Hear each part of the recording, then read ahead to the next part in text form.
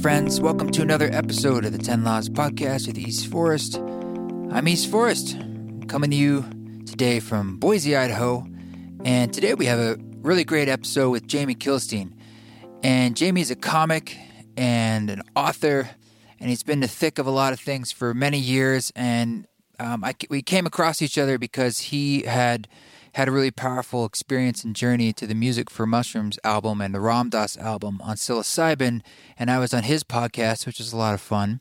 And I invited him on this one because I appreciate people who are direct and have ideas and take risks and chances, and I just wanted to talk and get more into his world. And I thought we had a really valuable conversation. We get into some of that stuff about psychedelic experiences and a lot of stuff about society and culture and cancel culture and just talking about it, which is always good in my mind. The antidote to a lot of things is just listening and talking. It's okay. So I really, really appreciated this conversation, and I think you will too.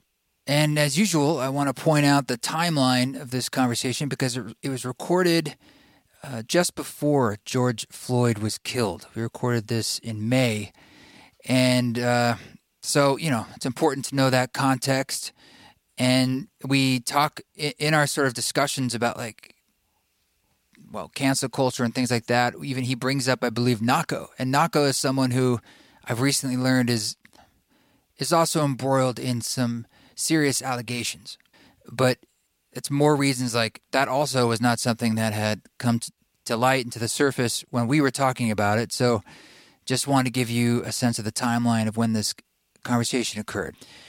Last week, I mentioned that I was doing some stuff about ketamine in the therapy experience I've been doing here at the Boise Ketamine Clinic with my partner, Radha. And things shifted a bit, shall we say. I'll keep this short and sweet, but as like a public service announcement, I just want to say something I didn't really realize, and I take full responsibility for this. It's freaking powerful, that medicine. Like, I, for some reason, did not do my complete due diligence as far as doing some research into the power of that medicine, ketamine, and where it can take you. And so I had some experiences with the oral administration of it, which were anything from mellow to strong, but still positive and sort of, I don't want to say easy to work with. I mean, it's very profound, one of the journeys, one of the deepest I've had. But it had sort of an ease to it still. And for various reasons, I was given an intramuscular, like a shot for the most recent one on Monday night. And this was a whole nother ballgame. I mean, I'll just say that I had never had an experience that powerful in my entire life, times 1,000. And I've been around the block.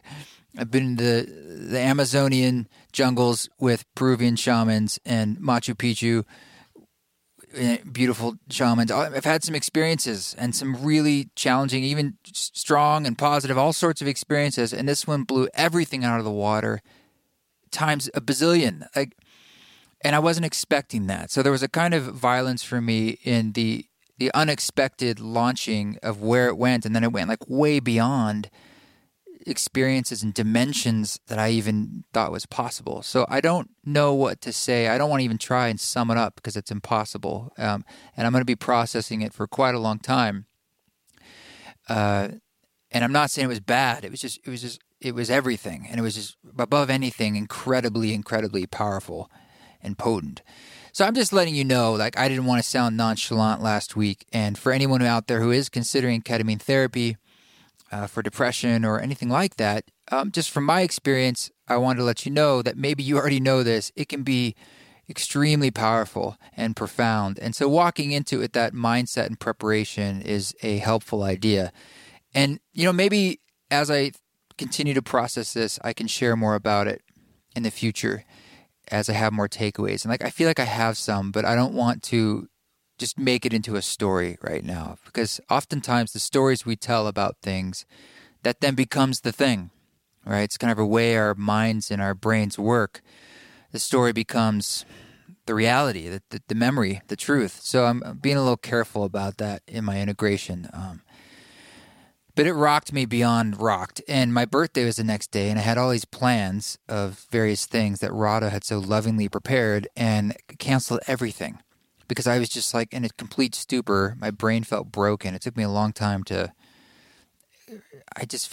had a hard time. I'm just be totally honest. I had a really hard time the next day. But I'm feeling a lot better now. And it's not that I feel like I've compartmentalized it or put it in any kind of box. I'm just feeling more like grounded on the planet in my body and back in my mind. And now I'm just sort of sitting with the experience and processing. So just want to put that out there. I am going to the Tetons, the Grand Tetons for the first time tomorrow. So I'm going to go see my friend Scott, and I'm going to go out there, do a little backpacking. Haven't really been anywhere besides here and my place in southern Utah, so I'm nervous but also excited to see this area of majestic nature that I haven't been to before, so that's exciting. And then when we get back, I am recording some strings, some of the Boise Philharmonic, just a few players. I'm not hiring the whole Philharmonic. I wish I could, but bringing them over to the studio. We're going to do a little masked recording session for this new record that I'm working on that does not have a name yet, but I am so excited about these string parts. I've been working on string arrangements with Lorna Creer, a.k.a. Lorna Doone. She's out in Wisconsin right now, and like we're bouncing ideas back and forth and sheet music and parts, and like, oh my God, it feels like some next level stuff. It's just a lot of piano tracks with strings weaving in and out, some other instrumentation. So I'm pretty jazzed about that, and I'm jazzed about like getting to this point where it's really starting to come together. It's a really exciting place when you're working on a record.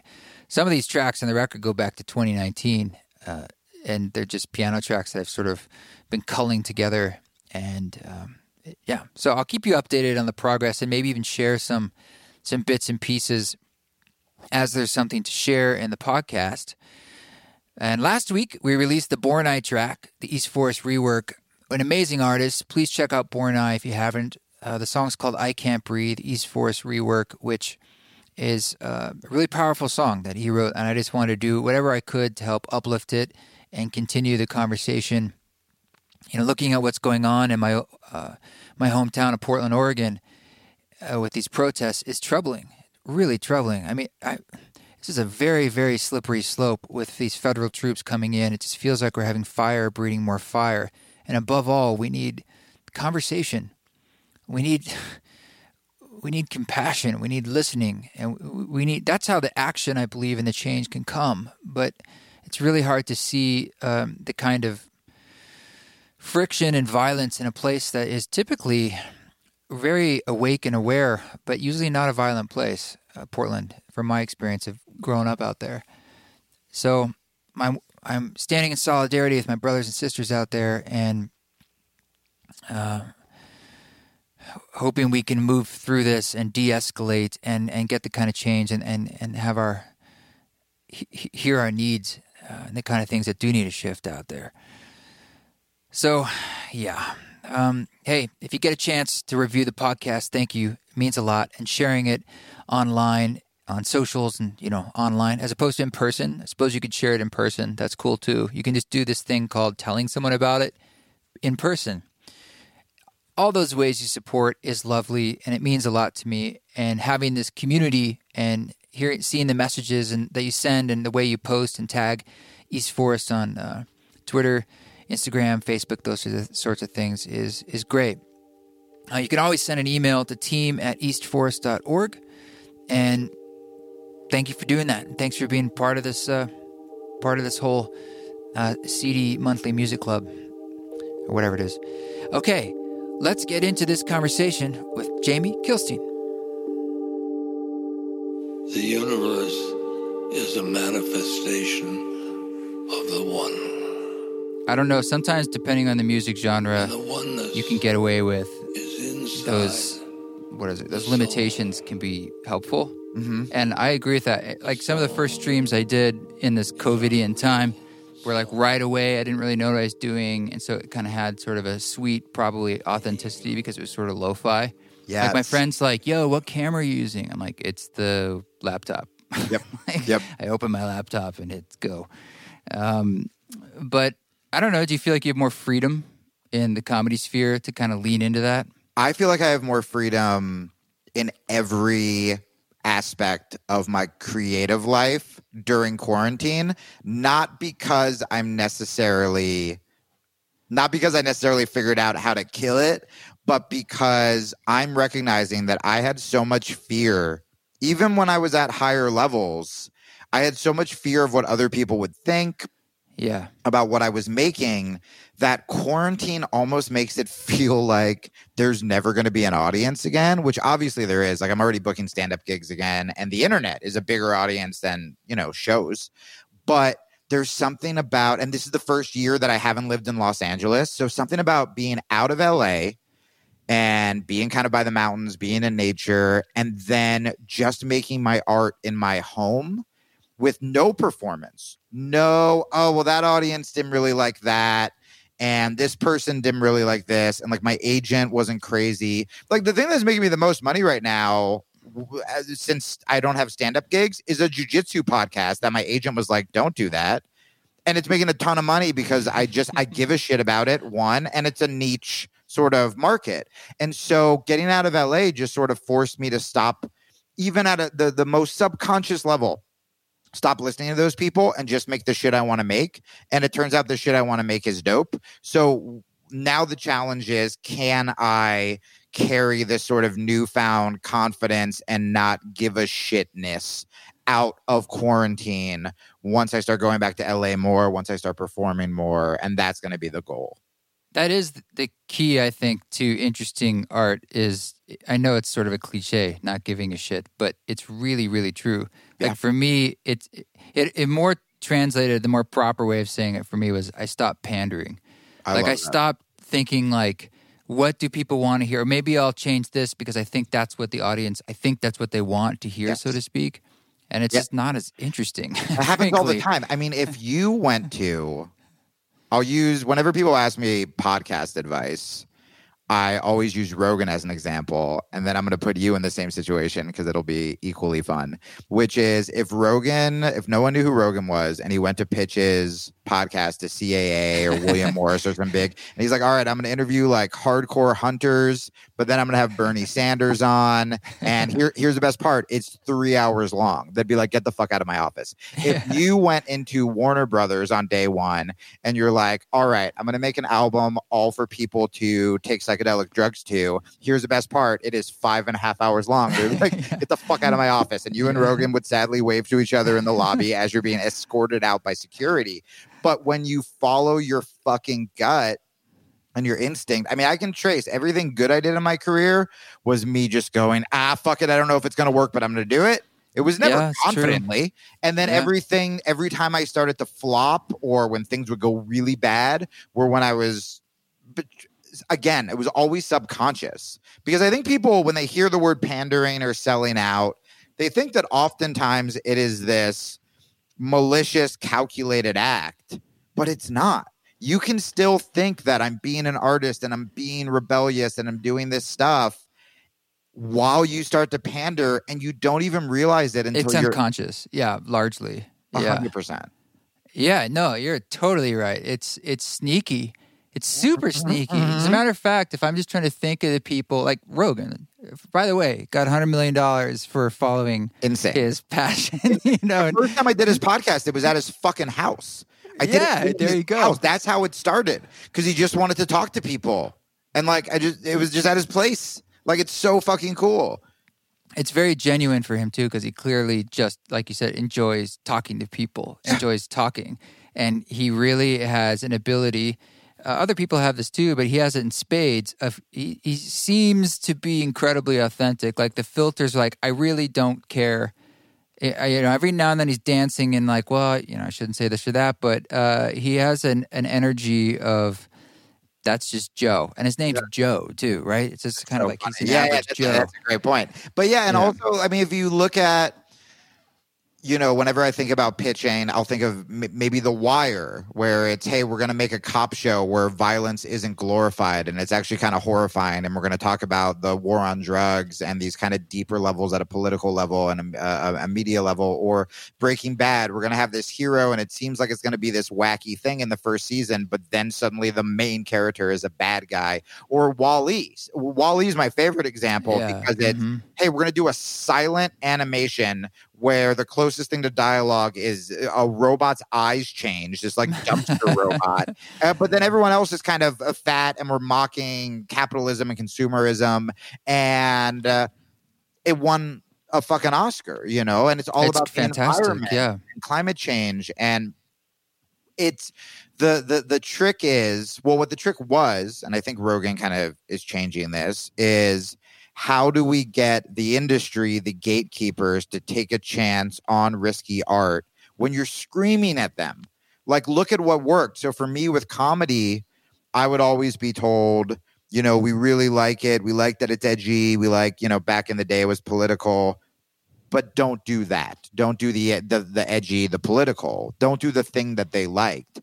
And I would always show them that even though there are hundreds of comics who go on mainstream television and talk about, oh, my shitty wife or whatever, no one cares about them. But the people who had longevity, who people still talk about, Pryor, Carlin, Bill Hicks, Chappelle, Chris Rock, Amy Schumer, Sarah Silverman, they were all the people who took these huge risks, and maybe it was harder for them in the beginning. Jon Stewart, Colbert. I mean, Colbert took over for Letterman. You don't get more mainstream than like Letterman. And you tell them that and they go, yeah, but that's different. So the question is, do we try to get these gatekeepers to listen to the artist, to listen to us, or do we just start creating our own shit and then that takes over and they have to either acclimate to the new climate or that they can get fucked, which I'm fine with. Well, how do you create that kind of art where you're really trying to do it from your own authenticity, or a freedom where essentially you're able to make mistakes? You have to be willing to say, like, look, I'm going to take risks, as opposed to there's a calculatedness. And I see that. That's probably my biggest filter, is sort of like I've always got this sort of thing in my mind about, like, we all do this as we speak. We're sort of piecing together our words and thoughts. And now it's less like about what you're saying about like the gatekeepers being the agents or the producers and stuff. And now it's kind of like in the Twitter sphere, it's like woke culture. Yeah. Or it's sort of like the public itself becomes a mob in its opinions. And I think particularly in comedy, you're always treading in those waters of like, well, that is the edge though, that on one hand people want to be swimming in. It's like, well, I want to see someone who's not filtering. They're, in a sense of, they really are just kind of taking those risks of being a normal human being. Yeah. Yeah. I mean, I have so many thoughts on this. Before we get to the philosophical parts, I'll say that, on my podcast, I've interviewed some of the biggest musicians, biggest actors, comedians. All of them are nervous. And not in the sense that there's a level of it. Yeah. There's always a consciousness of like, yes. Yeah, exactly. Yeah. Like, what do I tweet? What do I, and sometimes it's because of quote unquote, it's because of cancel culture. Sometimes it's just, are people not going to like this? They're just doubt. Right. Every artist that we all and that your audience loves has these doubts for sure. For me, the quote, I stopped caring about Twitter. And I'm just building my own audience. But that was really hard for me. And the quote that really hit me hard was, so you always hear, just make art for yourself. Just make the art you want to hear. And I was like, blah, blah, blah. Shut up. Like, I'm still terrified to make the art I want to hear. And I would literally picture strangers when I started to make music again. What are these strangers that hated me politically? How are they going to make fun of this if I post it? Oh God, it was it's really bad with me. I can guarantee it's worse than what. What does the stranger look like? Yeah, like what are they going to tweet? How are they going to make fun of this? How are they whatever? But the version of the cliche that I heard that for some fucking reason hit me and gave me permission is, during quarantine, which for me has just been like a psychedelic art retreat. During quarantine, I discovered there was a documentary on Showtime done maybe a year or a couple of years ago on Rick Rubin, the music producer. For anyone listening who doesn't know, produced from Public Enemy to the Beastie Boys to like Adele. He's a lion in the field. Yeah. Lion, huge into meditation, big beard. You will recognize him. And he said, the cliche part, which is the audience matters the least. You should be making art for yourself. But then the line that got me, and I'll tell you why, it was one word, is he goes, he was talking to Seth Godin somehow. And he goes, your art, or in this case, your music, should be somebody's favorite and also the example of the kind of music somebody hates. And the word that gave me permission was hates. Because I remember David Tell told me once, David Tell's a great comic, you either have a good show or a good story. That's kind of similar. And that gave me permission that if I'm going down, I'm going to go down in flames. And there was something about when he said you should be hated by some people, suddenly I went, oh, like this thing I feared is actually correct. They can hate it. And giving it so much more power, it's weird. You would think that would make me more nervous, but being like, if people hate you, that's a good thing. As long as then you have people who also love you. And, you're not trying to be purposefully antagonistic. You're just making your art.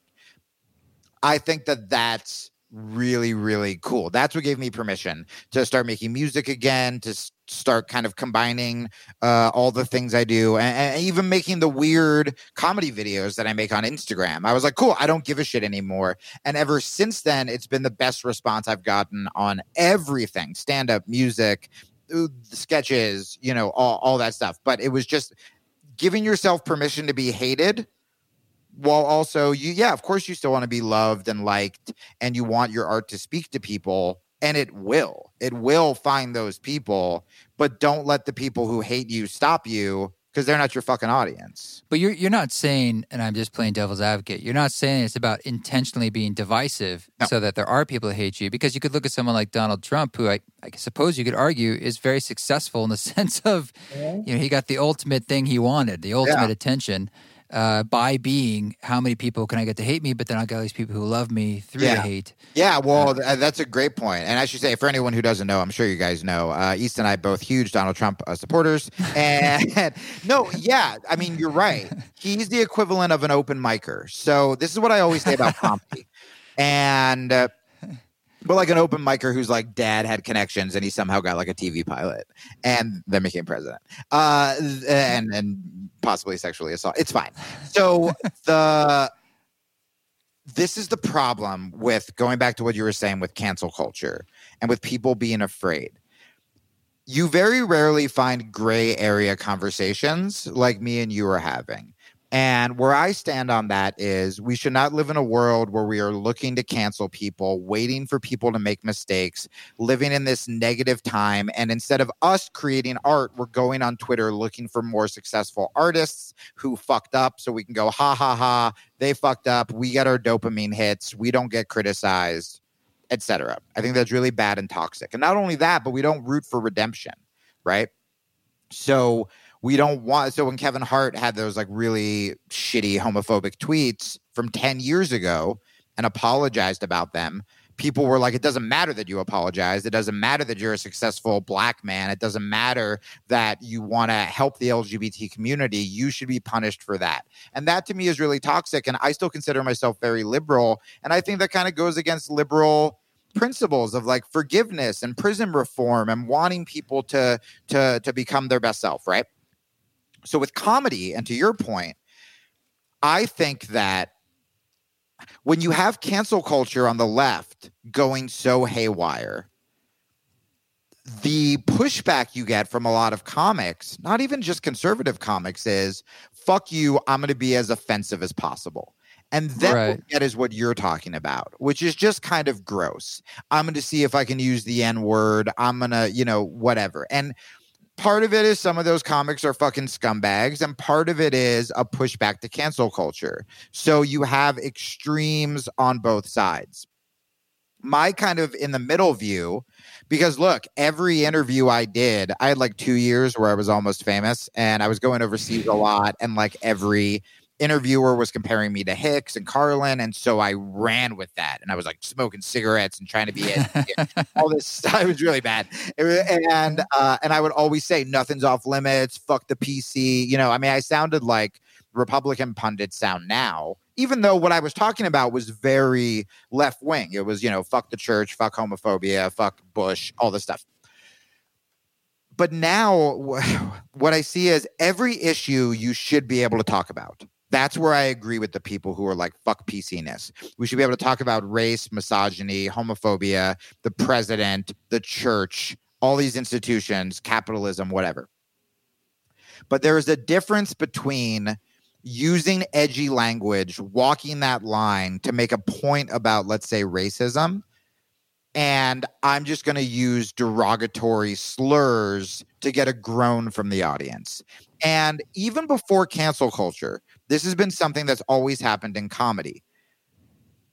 Groans and even boos are better than silence. So you have these open micers or these newer comics who are just trying to make other comics laugh. And how do they do that? Just be as offensive as possible. And then those comics laugh and the audience goes, ugh, whatever. And you get to go, yeah, I'm Bill Hicks. Fuck you. Like Bill Hicks got the audience to boo or groan. But you're not Bill Hicks. You're just someone who like called an audience member who paid money a cunt for some reason. It's hacky. Yeah. It's just hacky. Totally. Yeah. But you look at someone like Dave Chappelle, you look at someone like, we should be able to take these really scary off-topic ideas, and if you can make that, if you can get someone to laugh at something really scary, really offensive, that's actually really beautiful and cathartic, and I think it's a really progressive, wonderful thing. But now if you're so scared that people are going to cancel you for using a word, if you don't look at like, well, where was that word in context? It's like, that's where we have trouble. Yeah, we don't want to be making art where the stakes are that high that you make a mistake and your entire career is over. Right. I mean, there's a big thing to be said for intentionality. I mean, look, if someone's just malicious, yeah, you know, we can protect ourselves and make boundaries and stuff. But in a bigger philosophical way, it's almost like we miss on a human level, like the Roman Colosseum. Like we want to see someone die. Yep. We want to see them get ripped apart. And even things like the fact that we still have the death penalty in our country is not something that I support, because I feel like killing someone is just sort of like fire breeding fire. No matter what they've done, it really doesn't help. Yeah. It's just sort of, it's like what's harder is to just sort of say, this is part of our journeys. We have to reconcile in ourselves what it means to me. And like the Truth and Reconciliation Committees in South Africa, I think that's what they were called. Like that kind of stuff made a lot more sense to me of actually like moving the needle inside your psychology and your emotions. So you see it in the culture of, particularly in comedy, because comics are really playing with fire, because they're like, I'm going to go up to the edge of toying with things that could offend people. That's sort of the whole point of it in a way. Sure.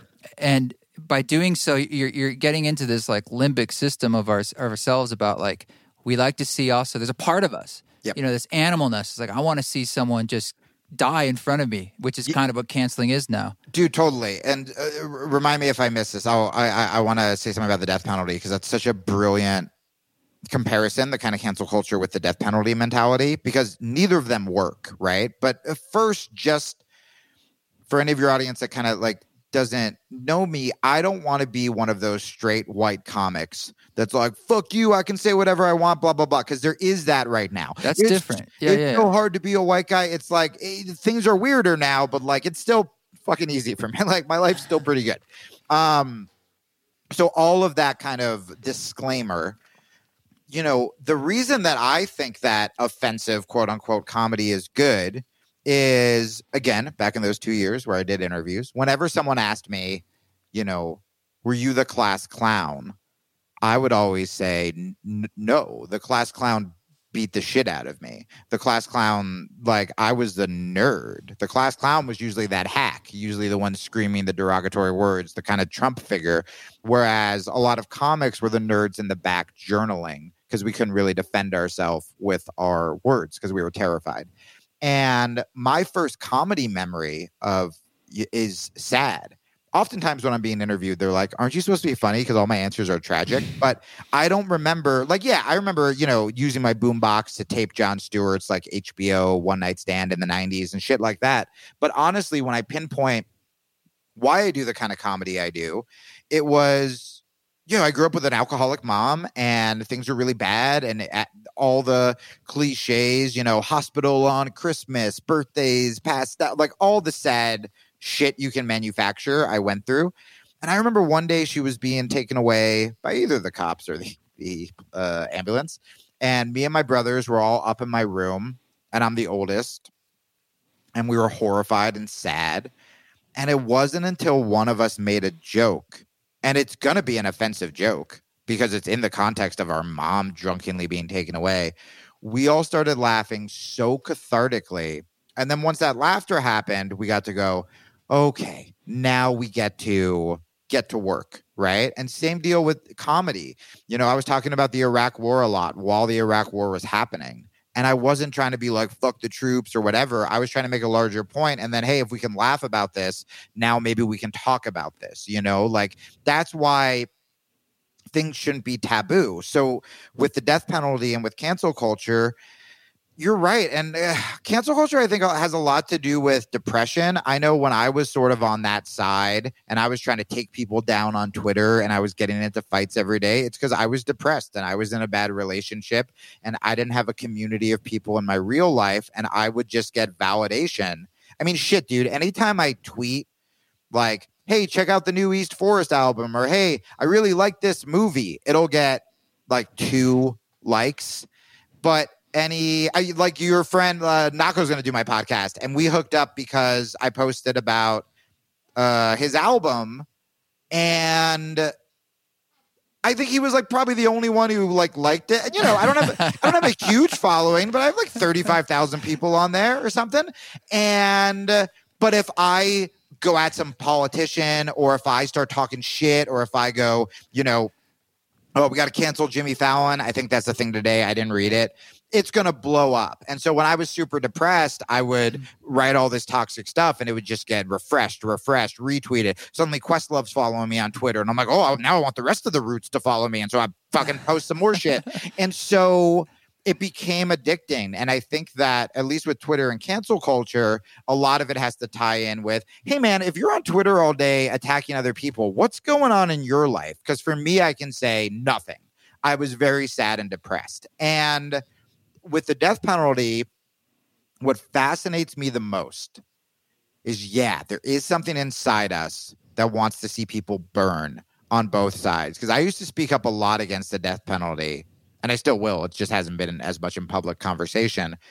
You look at statistics, you look at numbers. There are even studies done that show it not only is a shitty punishment, because what if they're innocent? There's no going back. Right. There's that. In theory, life in prison would be far worse. But you have the chance to take them, if you do make a mistake, you can let them go. But also that it's not even good incentive, because they go, well, I'm going to die anyway, so I might as well up this manslaughter to double homicide. Like, it doesn't even prevent crimes at all. And so with such logic behind that, but you still get people like, yeah, but I want him to die. And it's like, yeah, it's sort of, I don't know. It's this primal. Weird justice. Yeah, it's very primal. And it's sort of like, it's okay. That's part of our being, in the sense that, like, look, we are animals, but it seems to be like there's a point of evolving as people on this planet. That seems to be the point. Yes. And it's a clear direction that we can move in. We just haven't quite gotten there in this country yet, all of us, politically.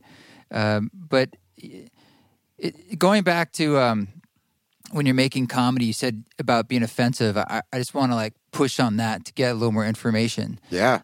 Is that the mechanism you're using? That's sort of like a doorway for you? Or do you – because, look, when people are offended, I feel that just like in a relationship, there's no way you can't make mistakes and say things that are unskillful. Sure. Okay. You will offend each other. You will say things you regret. Word to use. Yeah. So I was trying to be. I mean, that's so perfect. I've been in therapy. Okay. It's so good. That was unskillful.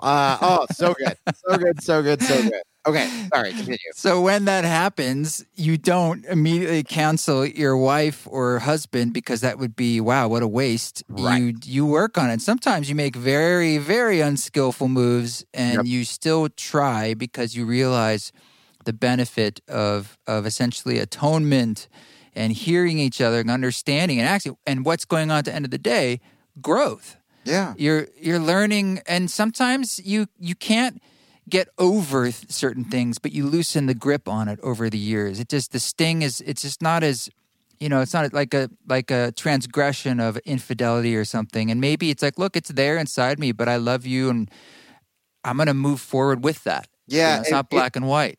If you're not rooting for evolution, it's really hard. And, if you're in a relationship, and I'm single for the first time in my life right now, and I'm like learning so much. And what I think in relationships is if you can enter into a relationship and, let's say you guys get into a fight, and instead of me wanting to, and let's say my girlfriend was wrong, right? Instead of me wanting to like rub it in her fucking face, if she comes to me and if she's working on herself and she goes, hey, that thing I said was shitty and unskillful, I'm really sorry. And then if me, instead of going, yeah, it was, if I go, yeah, it was, thank you, I want to get to a point though where maybe I don't get quiet and sulk, and I should have brought it up quicker, and you're both trying to figure out what the other person could do. Obviously that's the dream situation. Politically, what I've noticed is ever since I kind of stopped being on this Twitter progressive left side that explodes at any touch, I've talked to so many conservatives and had really lovely conversations with them. And when you're not on Twitter and you're not talking in sound bites and you're not yelling at each other and you see each other as human, and I'm not talking about fucking monsters or racists or anything like that. I'm talking about people who were like raised conservative and, they're like, I'm for gay marriage, but I have a gun. Old me would have been like, you're still a Nazi. Whereas now learning, oh, you have a gun, not because you're pro school shooting, but because you think that's the best way to protect your family. And now I see you as someone who wants to protect their family. And now maybe we can talk, and maybe you'll be willing to listen to me more about, let's say, background checks or about what kind of guns do you actually need or whatever. And so again, that kind of hearing people out, seeing them as human, then having the political conversations is so huge. Seeing your partner as someone who loves you and is trying and maybe fucked up is so huge. With your comedy question, yeah, I'll never write something to try to be offensive. I write what makes me laugh. And nothing is more fun to me than watching a comedy special and going, and then laughing like that, like quick, like, holy shit, gut punch. And then laughing is very cathartic to me. The issues I've always cared about have been kind of those tripwire issues. When I started being political, it was about gay marriage under George Bush, don't ask, don't tell. And then that led me to going after the church. But there's a difference between going, oh, you're religious, you're fucking stupid, and going, hey, here's a very powerful institution trying to take down a minority. The way I always did it, and the way I still do it, is I want to stick up for the people who are oppressed.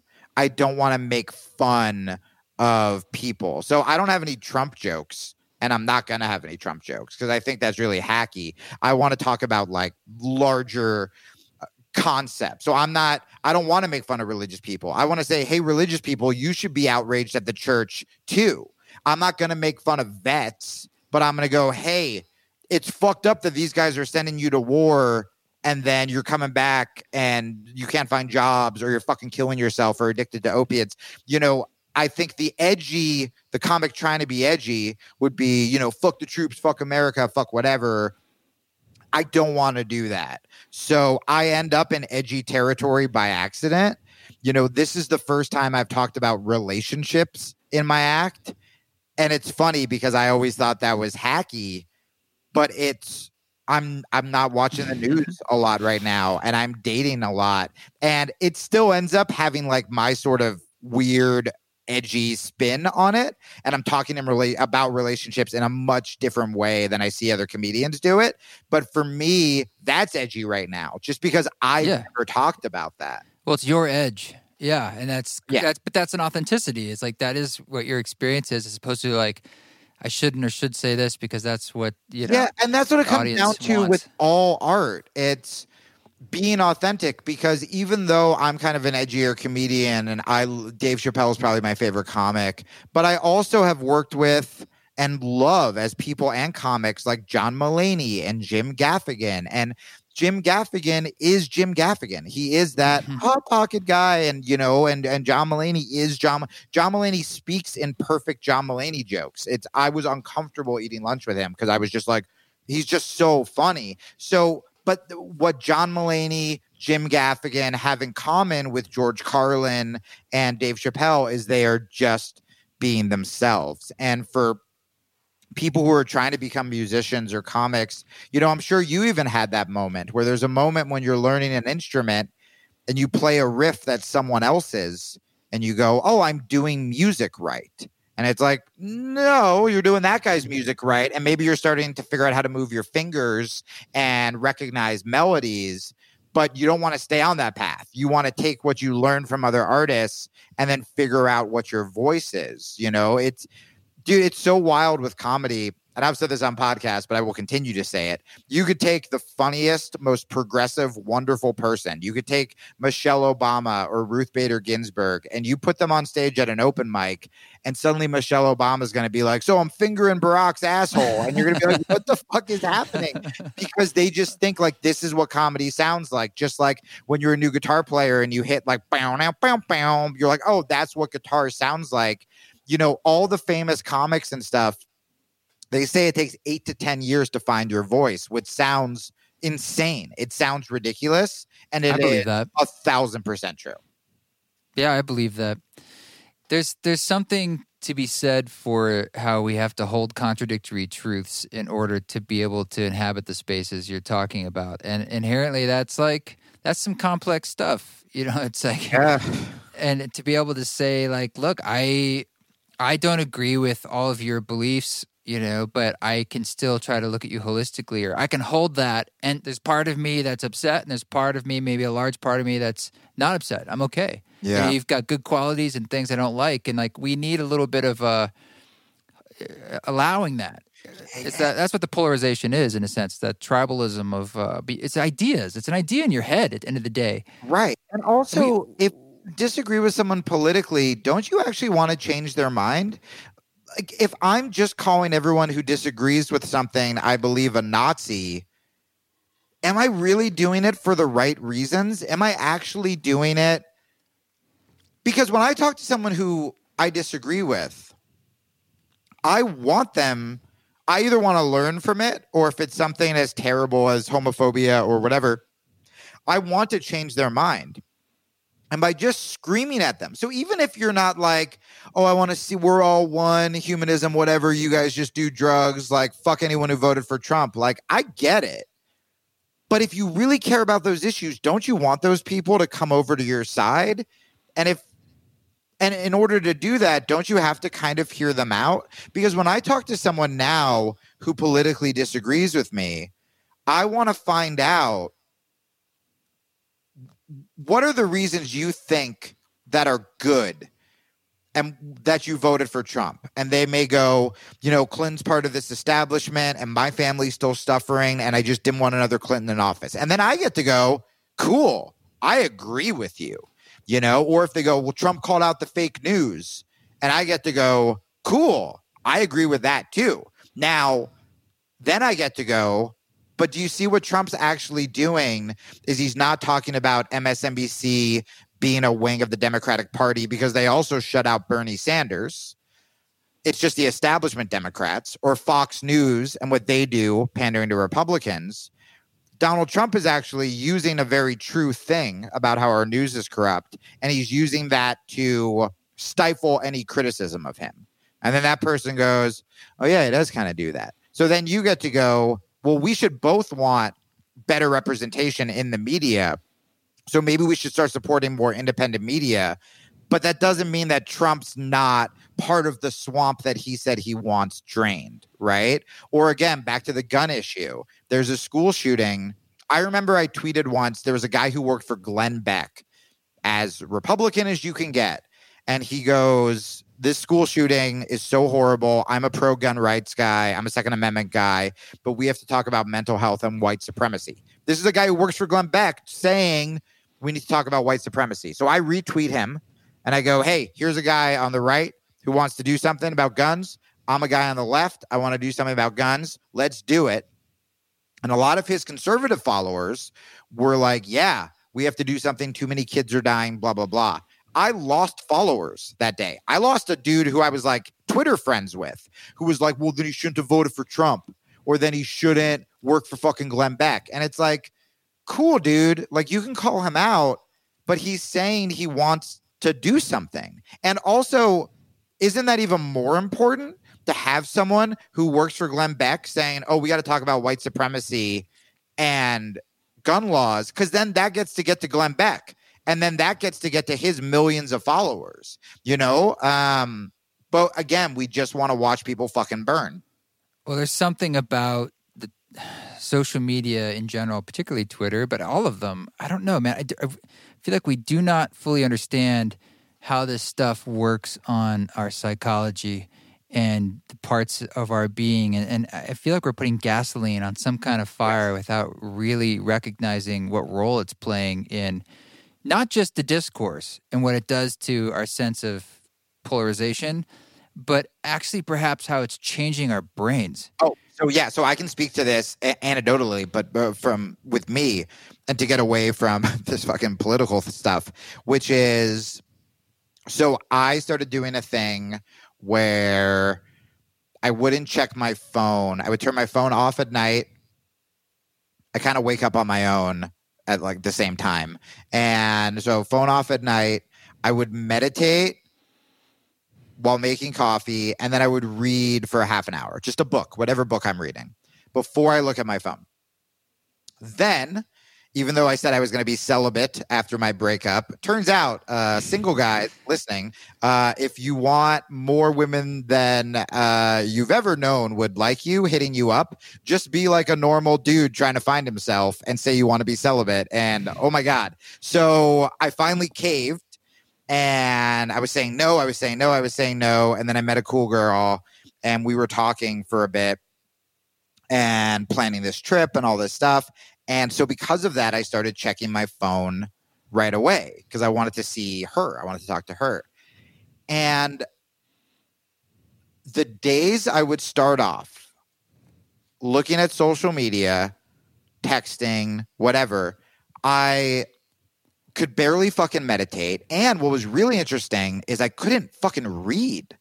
I would notice that every page, I would suddenly put my phone down, put the book down, check on my phone, or I would have to like read passages over and over again, because when first thing you do is look at Instagram and Twitter and all these flashes and like bad news and stuff that doesn't involve you, your mind is working.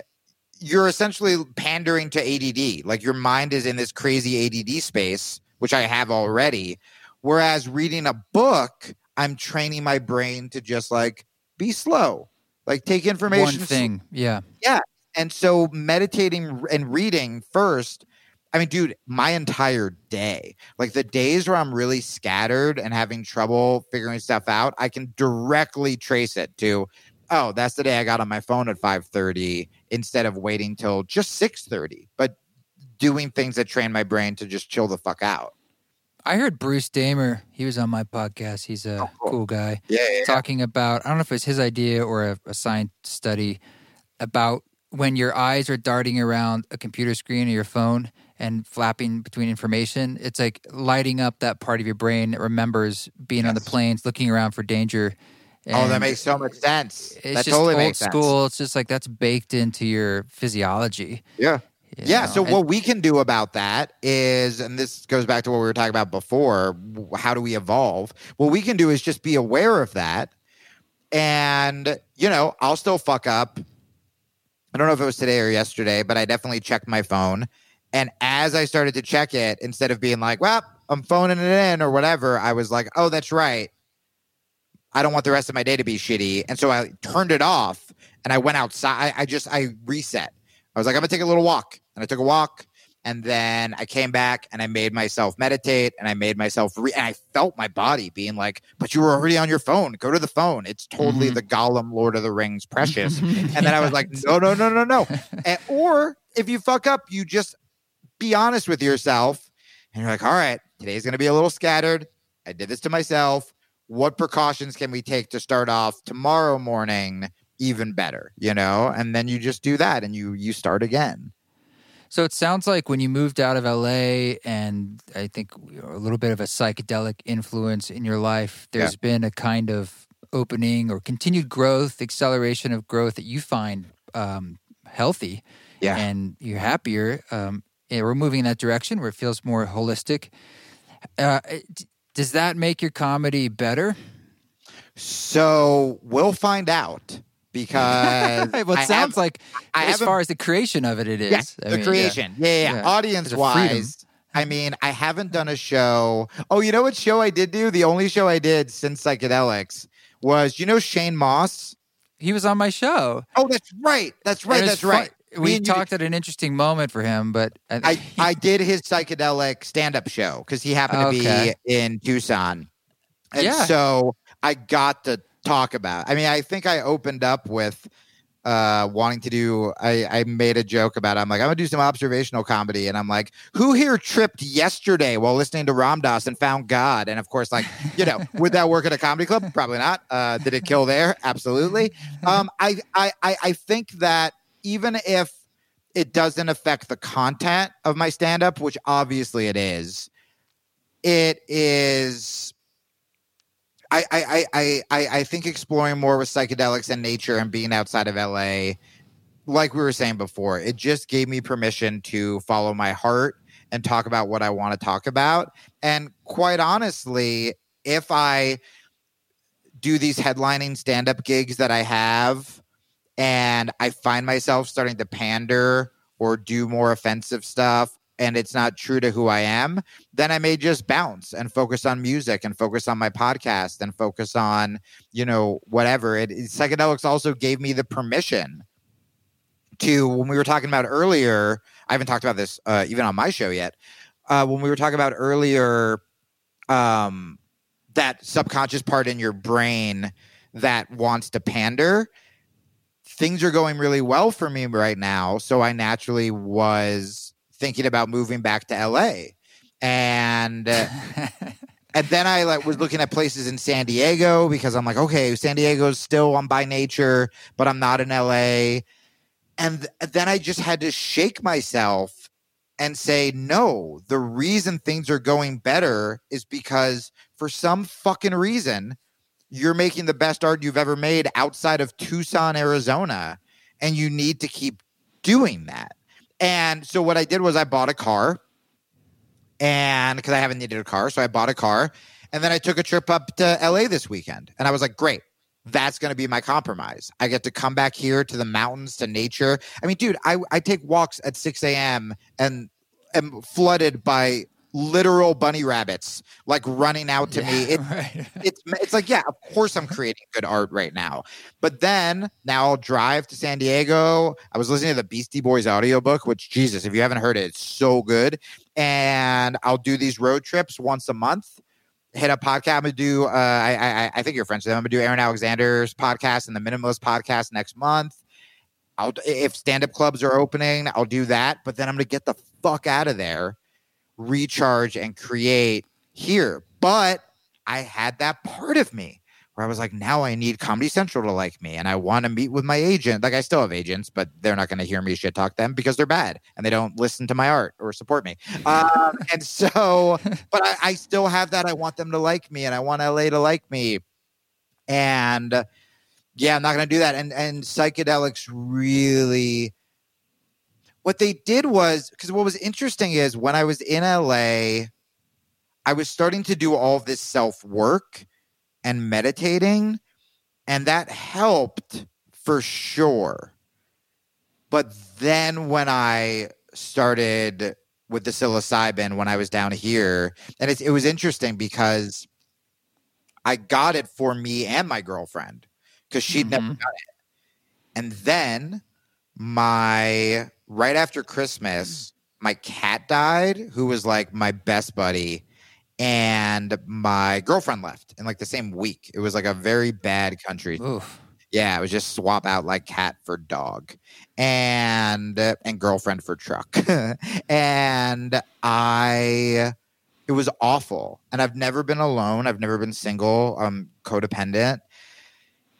And I still had these mushrooms. And fucking Valentine's Day came up, and I was like, "This could be the worst idea." Yeah, this from a set and setting point of view, you're really rolling the dice. I'm rolling that's a great way to put it. I'm totally rolling the dice. But I just felt it so strongly, where I was like, I feel like this is also sort of putting a stamp on like I'm gonna be okay, you know. And so, but that's why I had your music. I had the Ram Dass documentary. I wrote out my intentions, and even though this place I live in had my cat and had my girlfriend, there was something that it felt very, no, it's mine and it's where I'm supposed to be. And this is the first Valentine's Day I've ever been single. And I also thought it was kind of funny. I was just like, how great is it to be single on Valentine's Day and doing mushrooms? I'm like, oh, you guys think your Valentine's Day was good because you were with your significant other? I was with everybody. I was with fucking Ram Dass's ghost. I was with God. I was, and dude, it ended up being, it was insane. It was everything. It was me finding the blanket I hid because I was freezing, even though it was 82 degrees in my apartment. And instead of going to my bed, I found Talib. My cat's name was named after the rapper Talib Kweli after I got to open for him. So it was Talib Kitty. I found Talib's blanket that I thought I threw out in a closet I don't go in and was kind of wrapped up in that. Everything you hear and that people have talked about on your show, from forgiveness to seeing heroes that have passed to be, the becoming one with nature. And we're talking, it's been months now. And I stopped to look at plants, like shit I haven't done ever. And it ended up being, the most wonderful day experience of my life. And it's funny, I was offered to do ayahuasca a couple weeks later. And I was like, no, I'm still recovering from this. At a dinner party, I presume? Or? At a dinner party, yeah. It was my fucking LA friends. After drink ayahuasca? Yeah. Chocolate, ayahuasca, tea. And I said no because I was like, I'm still gaining from this mushroom trip. And then I did psychedelics. I did mushrooms a couple weeks ago. Same deal, by myself, not as much. And I'm still just learning and learning and learning. And man, it's influenced absolutely everything. That's beautiful. Do you know the tricky part for me, and I bet you can speak to this, is when you're essentially, well, I know for myself, I'm wanting to awaken something in myself that is dormant in the culture, that is the counterculture. It's the tender new growth, all the things that's on our edge that I want to see in myself and I want to see in the world. But you're also trying to propagate that by being successful in the system that you want to change. Right. So you get in this weird space of like, I want to be accepted, I want to be successful, but by being successful, I must be pulling at the strings in the way that titillates the system itself. Yeah. And that is the dance. But even the way Ram Dass became incredibly popular at the end of his life, like more than he'd ever have been, his relevancy. Now that makes perfect sense to me, but he's successful. Yes, it speaks to a hunger inside all of us of that. It maybe that hunger is even stronger and stronger. But I know for myself, the dance, the edge I have to walk is hard, and because you don't want to fall off through pandering through the things to become the system, become lost in it. Dude, I've never heard it put that way. That's so interesting. I might have an answer. Not that I necessarily do it all the time. Well, not an answer. I just figured you must dance in this as well a little bit, because anytime you start to awaken to these larger things that are truths, that are hard, especially in comedy, because it's not easy. I can go on stage and actually talk about we're one, and people are like, great, let's go there. If, like you said, you do that on stage, people are like, I'm not laughing. Oh, what if I true. could? You know? This to me would be fascinating. And that's sort of the goal, you know? And I think there are ways to do it. You know, I started making this kind of like spoken word type music thing, and I want to write about, I love the idea of having a song called I Took Mushrooms Alone on Valentine's Day or something like that. You know what I mean? Like, there are ways to do it. It's like what I do with politics now. How can I use humor to avoid being preachy or avoid people thinking they're hearing the same sort of cliches over and over again? And I think there are ways to do it. And when you were talking about the system, what I thought was my quote unquote answer, because there is no answer, but it's, you know, what if instead of trying to appease the system, we just try to appease the people? Because whether the people hear about you from a record label or from Aubrey or from Nako or from Kingsbury or whatever, they're still finding you. So I think that urge to be like, I want to get in front of as many people as possible, I think that can still be very pure.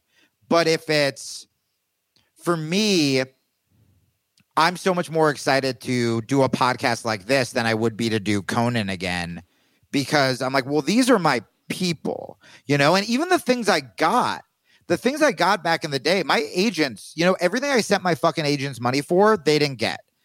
It was a typical story. I mean, it was through artists. I mean, Robin Williams got me so much. Doug Stanhope, like these comedians, these artists I loved and respected. You know, I heard you recently on our friend, I think it was, were you on Kyle? You were on both. I think I heard you on Kyle's podcast or on someone's podcast talking about your Australian tour with Nako.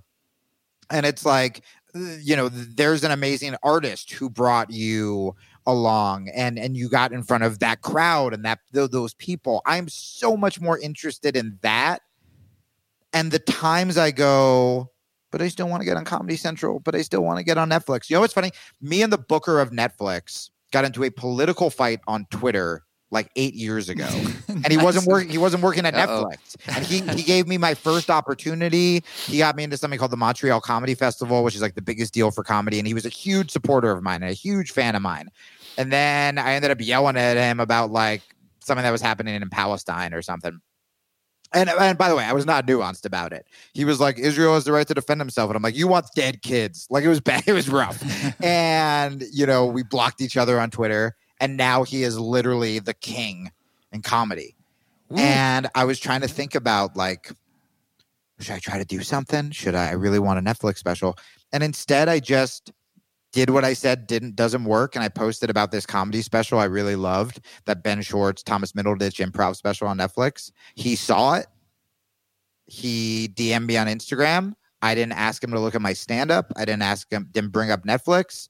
And I just go, hey, man, I really hope you're well. I looked at his Instagram. He has like a family now. They're beautiful. And we just had this wonderful conversation. Does that mean I'll end up on Netflix? I don't know. But it doesn't matter, because I wasn't thinking about how do I get on Netflix. I was thinking about how do I connect with this person as a fucking human. And so, and why do I really want to get on Netflix? Why would you want a big record label or to be played on the radio? Well, because you want people to hear you.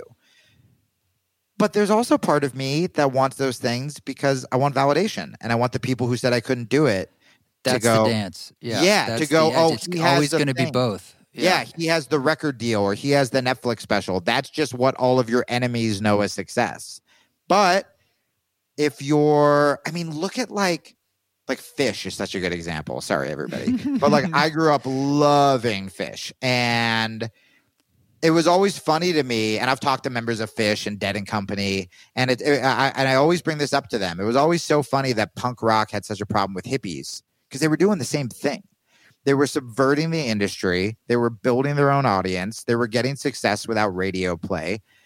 And, Phish not only can sell out 14 nights at Madison Square Garden, they can build Burning Man type festivals. And it's easy for us to make fun of them. But don't they kind of win? Didn't the Dead? They could give a shit. Yeah. And so the map for me and you is out there. It's just quieting that voice that goes, yeah, but if you have a Netflix special, that X who is really shitty to you, we'll see it. You know what I mean? Like that shouldn't matter. So my answer is when that voice happens about quote unquote selling out or pandering, it's like, no, we want to get to those people.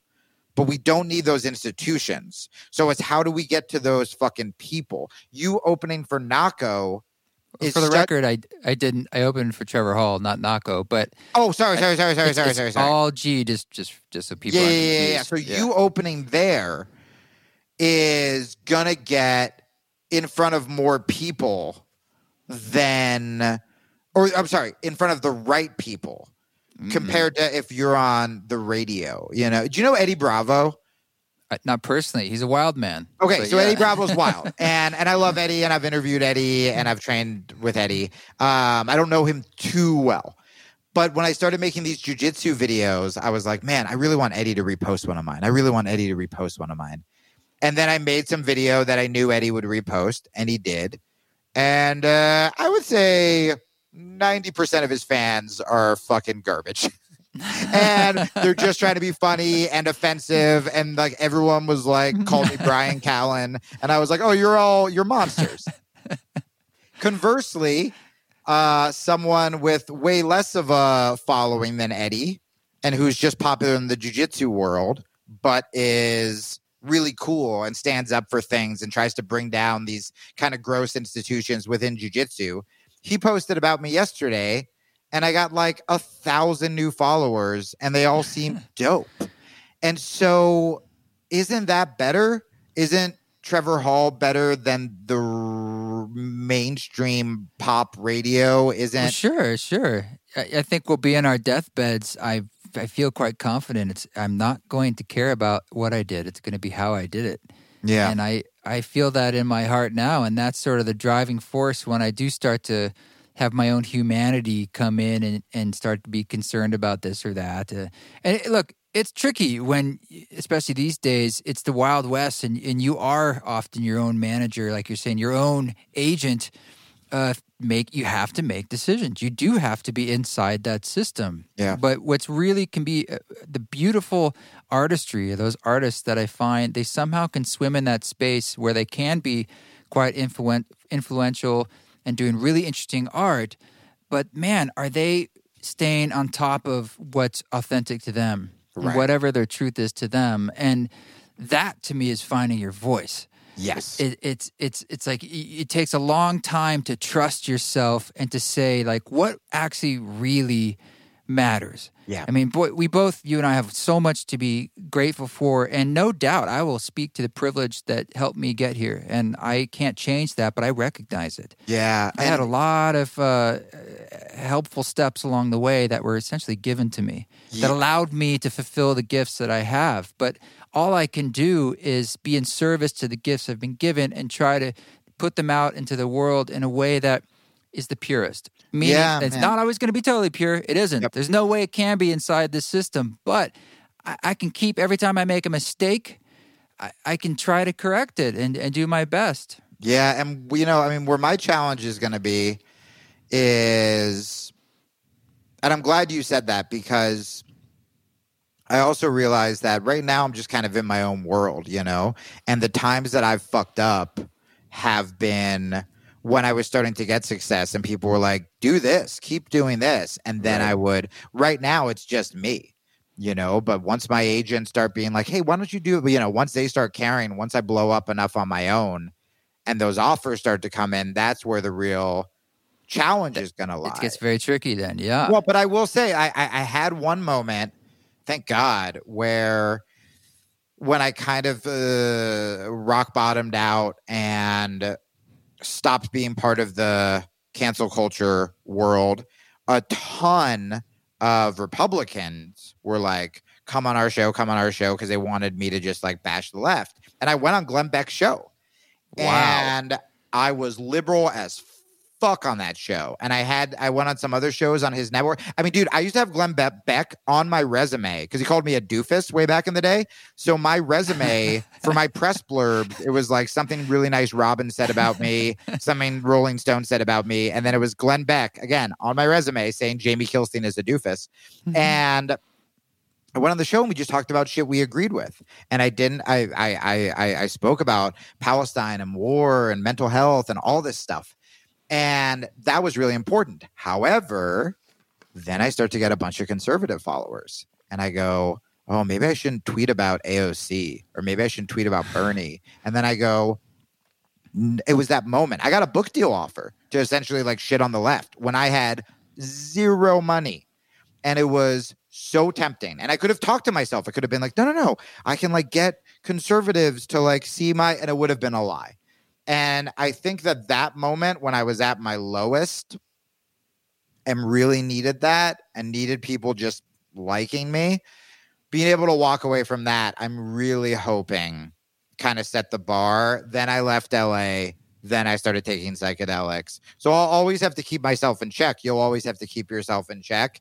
But I'm hoping that was my sort of like at least one of my hero's journey moments. And I'm like, all right, I did right. No doubt. Yeah. Did you feel, though, it's hard. It's even hard to say, like, I'm going on a right show versus a left show, which is, I guess it's obvious. But did you feel at the left, like you didn't have a home anymore? Yes. Like you had to do that? I mean, when I went, the last time I went on Rogan's was like 2 years ago, maybe. People were like, I guess Jamie's alt-right now. And it's like, whoa.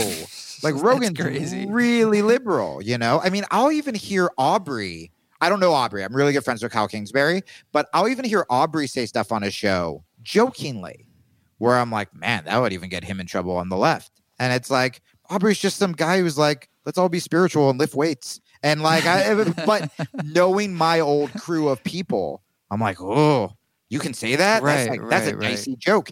And so I had to kind of stop caring. But where I almost fucked up with kind of flirting a little too much with the right is that sense of wanting a tribe and wanting community. Even though I said, hey, tribalism got me in trouble before, and I hated it, and I didn't like that. I didn't like who I ended up becoming. When the other tribe goes, oh, well, but come here. We're a great tribe. Yeah, right. And, you know. Join our gang. Yeah, and what's interesting is you kind of go, oh, that's interesting. But when I thought about my actual beliefs, and this is what's really nice. What's nice about rock bottoming is you get to find out who you are and what you actually believe in. You know, I know that I could make a ton of money being a fucking conservative pundit or whatever. And I know that the things I believe, you know, because I'm not really part of the left anymore, will bring me no money. But it's kind of beautiful just to be like, oh, I just believe in these things because that's who I am. And my career, it doesn't affect my career. It doesn't affect my finance. It doesn't affect my friends. I just believe in, you know, equality and being against the fucking, the Democratic establishment is fucking just as bad as the Republican establishment. But, you know, I want justice for Palestinians. I believe in Black Lives Matter. All this stuff.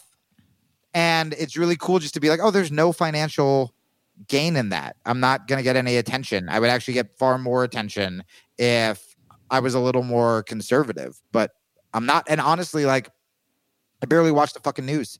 And ever since I stopped watching the news, I can still talk about politics, but I've just started being a better person, which is also a politically defiant act. You know? Wow. Yeah, nowadays, absolutely. Regulating your information as a political act, I think that is a stunning statement. Yeah, it's man. True. It's true. And you know how many more people I help? Like my neighbor, just by talking to her, because I wasn't on my fucking phone, and I started playing with her dog, and then I found out her husband died. And by the way, this is after I did psychedelics, where I was so upset about Talib, and then I was like, oh, I want to start doing more for animals. So I started talking to people more just so I could play with their dogs, essentially. And then I found out she lost her husband in October. And so I started helping her with the dog while she was going to surgery, or teaching people jujitsu, teaching kids jujitsu, doing that instead of yelling at people on Twitter. I'm like, oh, I'm actually helping shape this kid's life.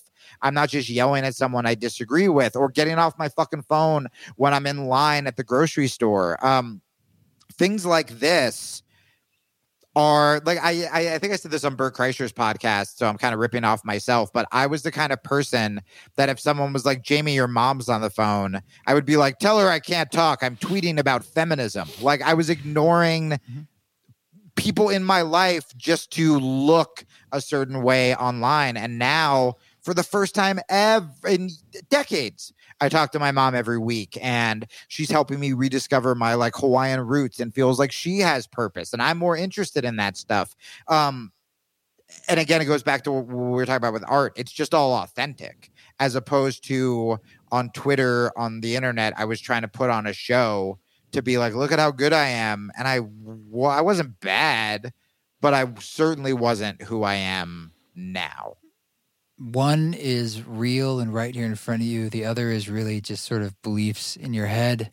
Yeah. And they're just things we hold. And we're in a space where we have to recognize, if you could say that like psychic ideas or thoughts in our heads have sort of equal value. You have so many throughout your consciousness during the day. You know, how many of them are going to things outside your actual world? Right. Things that really don't even affect your world. Right. You don't need to know everything going on in the world all day. You don't. We're not made that way. You certainly don't for your soul development. Yeah, and you feel like you're doing more just because you're taking in more information, but you're actually just kind of stunting yourself when you're doing so much less. This is the challenge of the modern human being. You know, it's like making your own path. And I'm not saying it's easy, because there are charlatans and there are snake oil salesmen at every corner, digital corner, of our day. And they're vying for your attention with the best skills and best minds ever to put on this. And it gets you quick. It's like tobacco meets meth, Yeah, man.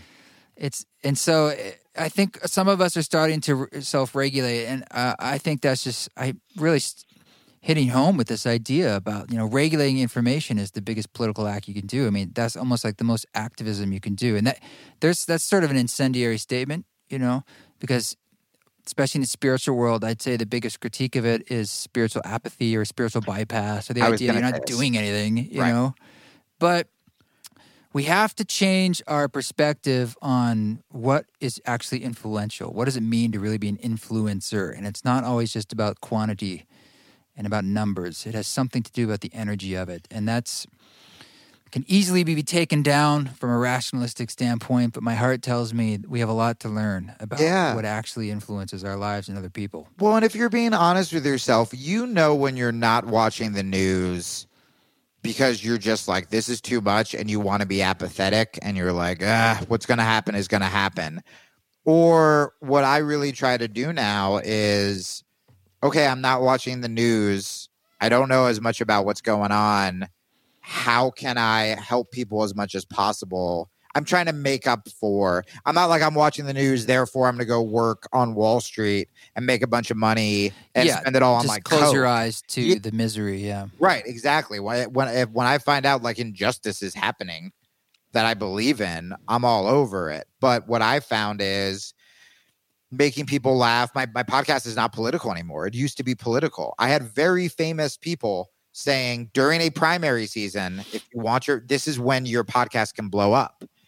And it was so miserable that I was like, I'm not going to do it. And I started talking about more mental health and interviewing artists about failure and stuff like that on my podcast. I think next week I'm going to change the name of my podcast to A Fuck Up's Guide to Self-Help. Right now it's just the Jamie Kilstein podcast. And I lost thousands of listeners for sure. However, the emails I'm getting, I don't care. Like, even if I have to start again with 500 listeners or whatever, I know I'm actually helping people. And I think that's that balance of, okay, I'm not going to watch the news, but that doesn't mean I'm going to be selfish. It means how can I tweeting about Trump isn't going to help anybody if I'm being realistic, because everyone's doing that. But talking to other people, I call my podcast listeners misfits, talking to misfits and outcasts and artists about, helping them feel normal or helping them realize that being unique and not fitting in is actually really cool and matters. And it's wild, dude. I have listeners from like 50-year-old vets to 18-year-old gay punks, and they're becoming this community. And I'm like, okay, cool. That's my political statement. That's how I'm going to give back. And yeah, if one day Trump is like, we're rounding up black people, it's like, yes, I'm back in the streets. I'm political. 100%. But right now, it's just the media just trying to get you to click on things and be angry and scream at people who don't agree with you. And I don't want to be part of that system. None of us do. And yet we're in the system, whether we like it or not, but we don't have to put kindling on the fire with every tweet. And it is a beautiful act, really, to say, like, look, I'm conscious of the fact that I'm navigating something that is nuanced and problematic and contradictory. Yeah. And that's just the way it is. And that's the way it is. And that's what it means to be alive today. Yeah. Make art, go outside. Don't be a dick. Make friends. I mean, me and you wouldn't have met. We wouldn't have become friends if I was just doing the political stuff. But look, we got to talk about politics in a really like nuanced, I think, important way. But it wasn't a fucking political episode or we're like, take this guy down. Like, I think your listeners, figured out some beliefs we have, but the larger idea of tribalism, really it tied into everything we were talking about. Relationships, politics, and art. It all came down to being authentic and speaking your truth. And, it was kind of under the same umbrella. Boom. There you go. Killed it. Guys, what I'm trying to say is we're very good at podcasting. Man, thanks, Jamie. I'll always link to your stuff in the show notes. Yeah, please. Guys, this is super easy talking to you. So. Yeah, I'm trying to get off Twitter, so mainly follow me on Instagram, please. Okay, we'll put that there too. And thank you. I hope we can do it again. Dude, anytime. You're the best. Thanks, Jamie, for coming on the show. I just appreciate prodding and poking and getting you to respond because I enjoy your full-throated open-heartedness and sharing your ideas. I dig that. Thank you. And I hope we can do it again sometime. This music you're hearing in the background is the We Are Truth, the album Leaf rework from the Reworks album. That is the Ram Dass Reworks album. It's on all streaming platforms. I love this one. I've been a big fan of the album Leaf for many, many years. So it was a great honor to have them come on board and create this rework for the album. Check out the Born I Can't Breathe East Forest rework on streaming platforms. It's a great way to support if you haven't already. And thanks again for giving the podcast a review. You can also always send money if you just want to support financially at info@eastforest.org. That's the PayPal address. And Trevor-Oswalt on Venmo. All those people who did that with the ceremony concert, thank you, thank you, thank you, thank you. And the council, people came to the East Forest Council.